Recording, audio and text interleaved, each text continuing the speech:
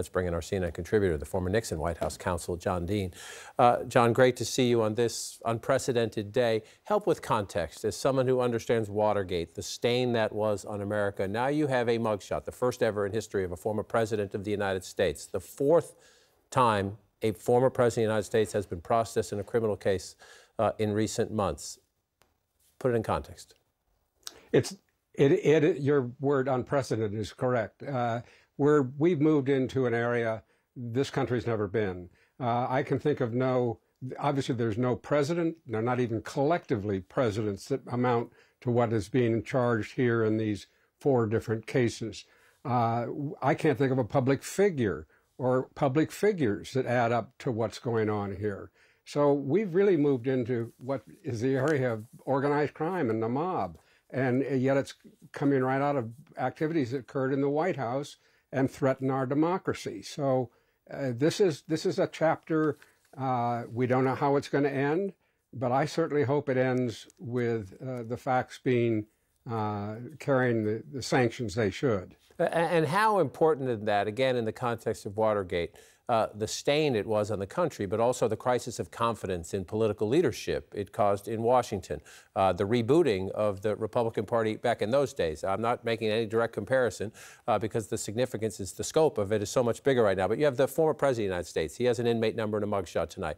Your colleague, Mr. Haldeman, I believe, did have a mugshot. Mark Meadows, who would be his counterpart, the chief of staff to Donald Trump, has a mugshot. Rudy Giuliani, the president's lead attorney, in fighting long after the last whistle had blown, fighting for fraud. What do you see as the damage to political institutions done by all of this? Well, in Watergate, the initial reaction was terribly negative public reaction as well as political reaction. The Republicans paid dearly for it. The Congress got its act together and became a co-equal to the executive branch. And was actually doing legitimate oversight and directing more policy than they had in decades. But we also entered very quickly, John, an era of scandal. Jimmy Carter, for example, one of the most moral men who's ever been in the Oval Office, was plagued with scandals. There was an independent counsel law that was created, and it went after people for things that really were way beyond the call and need. So there was that negative that followed in just this era of scandal. But it does affect the way Washington works. And the problem is I don't see that remedy on the horizon here yet. We've got the disintegration of a Republican Party that is just amazing to me. Donald Trump somehow has proved himself a catalyst to bring out the worst of the party, and the tail is now wagging the dog. And so what is the solution to that? If you go back to the Nixon days, you know, some of the gray hairs in the Republican Party finally came to the president and said, sir, you must go. You have to go for the good of the country and the good of the party. Here, Nixon was disgraced. Donald Trump presents himself as a victim and a martyr. True. You know, that's a wonderful myth that I'll explain to you someday when over lunch. It's a long conversation to straighten out the gray hairs. They did do something of that nature, but not quite as history has it. The remedy here has got to be understanding that Trump has triggered, it's okay for the darkest personalities on the political horizon to take charge. Authoritarian personalities have long existed in the Republican and conservative ranks. Before, they were sort of hiding under rocks or embarrassed to come out and be who they thought they should be. I think they've got to get back under rocks, and the only people who can do that is the rest of the electorate. They far outnumber the authoritarian personalities that are now running the show, and that's what's got to happen in an election. The next election, the next election, and the next election. You don't see that refitting, if you will, or rebooting, at least in front of you right now. Perhaps it will happen in the weeks and months of the campaign ahead. John Dean, grateful for your perspective tonight. Let's continue the conversation with my great panel here tonight, the former senior investigative counsel for the January 6th committee, Temadayo Aganja-Williams, our CNN legal analyst, Karen Friedman-Agnifilo, CNN senior political commentators, David Axelrod and Scott Jennings. David, I want to start with you to follow up on John's point. You're a Democrat. You helped Barack Obama get elected, but you're also a former reporter and student of politics and history with your White House experience. I asked him the context to you, seeing the former president of the United States, who happens to be on this day the faraway frontrunner for his party in the next presidential election, in a mugshot, and he says he's trying to raise money off this. He's trying to boost his political standing off this instead of showing any remorse. Yeah, look, I think the bigger concern that I have is not about Donald Trump, but about the impact that he's had on the country.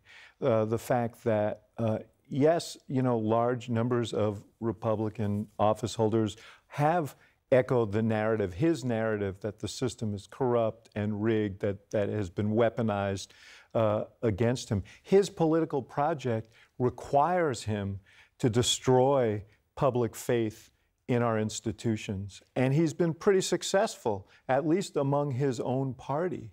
And that, to me, is the long-term legacy of all of this. Everything's disturbing. John, every day that I walked into that White House, I felt a sense of awe. I think Scott probably felt the same way. Just to understand what that building represented and the history that took place in that building. And to see this spectacle is heartbreaking. But the bigger concern I have is democracies are fragile. They require that we all buy into these institutions and rules and norms and laws. Donald Trump does not. And he's taking, a lot of Americans with him, good people who are getting information from him that they believe. And he's going to turn that mugshot into a rallying cry. And within the Republican Party, to John Dean's point about how do you get back, how do you move past, his point is the voters have to do it because most elected Republicans won't.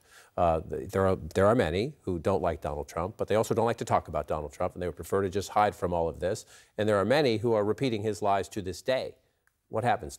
Will it take Republican voters, and do you see any evidence in front of us now that that's even a remote possibility, given his standing in the polls? All change in America comes from electoral outcomes. And so if he doesn't win another presidential election, I mean, that would move you a step farther down the road.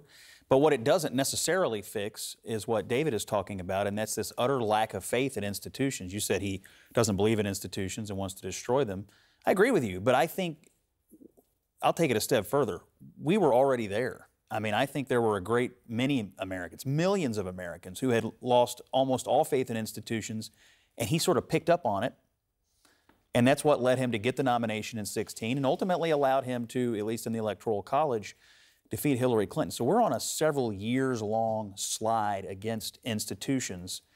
And I'll be honest, I don't think the current occupant of the White House has done much to restore a lot of faith in institutions in some ways. I don't know that any Republicans believe that he's lived up to his pronouncements on that front. Somebody after an election is going to have to do it. I don't know who it's going to be. I don't know when it's going to be. But until someone wins an election and lives up to that institutional integrity point, we're going to continue on this slide, and it's very jarring, and it's troubling, and it's downright scary. Well, let's come back to the legal aspects of this for a few minutes, and we'll do more in the next hour ahead.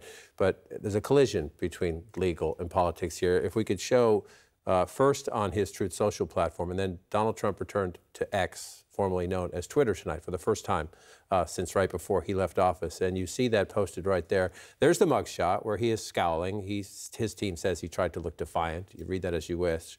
But Karen, never surrender are the words right there. What did Donald Trump do today in Atlanta? Well, he surrendered. He surrendered himself to be arrested and formally charged with the various crimes, the 13 crimes on the 98-page indictment there. So he did surrender. And then, after that, after he was released from custody, he made these false statements saying that basically saying he's allowed to challenge an election, which he is allowed to challenge an election, but that's not what he's charged with. He's charged with trying to steal an election. And I'm reminded of the bank analogy, right, where you have charges on your account, you call the bank, you ask them to reverse the charges, they don't. You go to the bank, you ask them to reverse the charges, they don't. you can't then go rob the bank to get your money back, to get them to reverse the charges, right? And so that's the difference, is he's trying to make it seem like, oh, all I did was challenge the election. But when you really read the indictment, and that's the beauty of charging RICO, is you have this speaking indictment with lots of facts. Donald Trump and others worked together in a concerted effort with many different prongs to try and steal an election. And that indictment is written so that anyone can read it, you don't have to be a lawyer, and you can see the facts for yourself.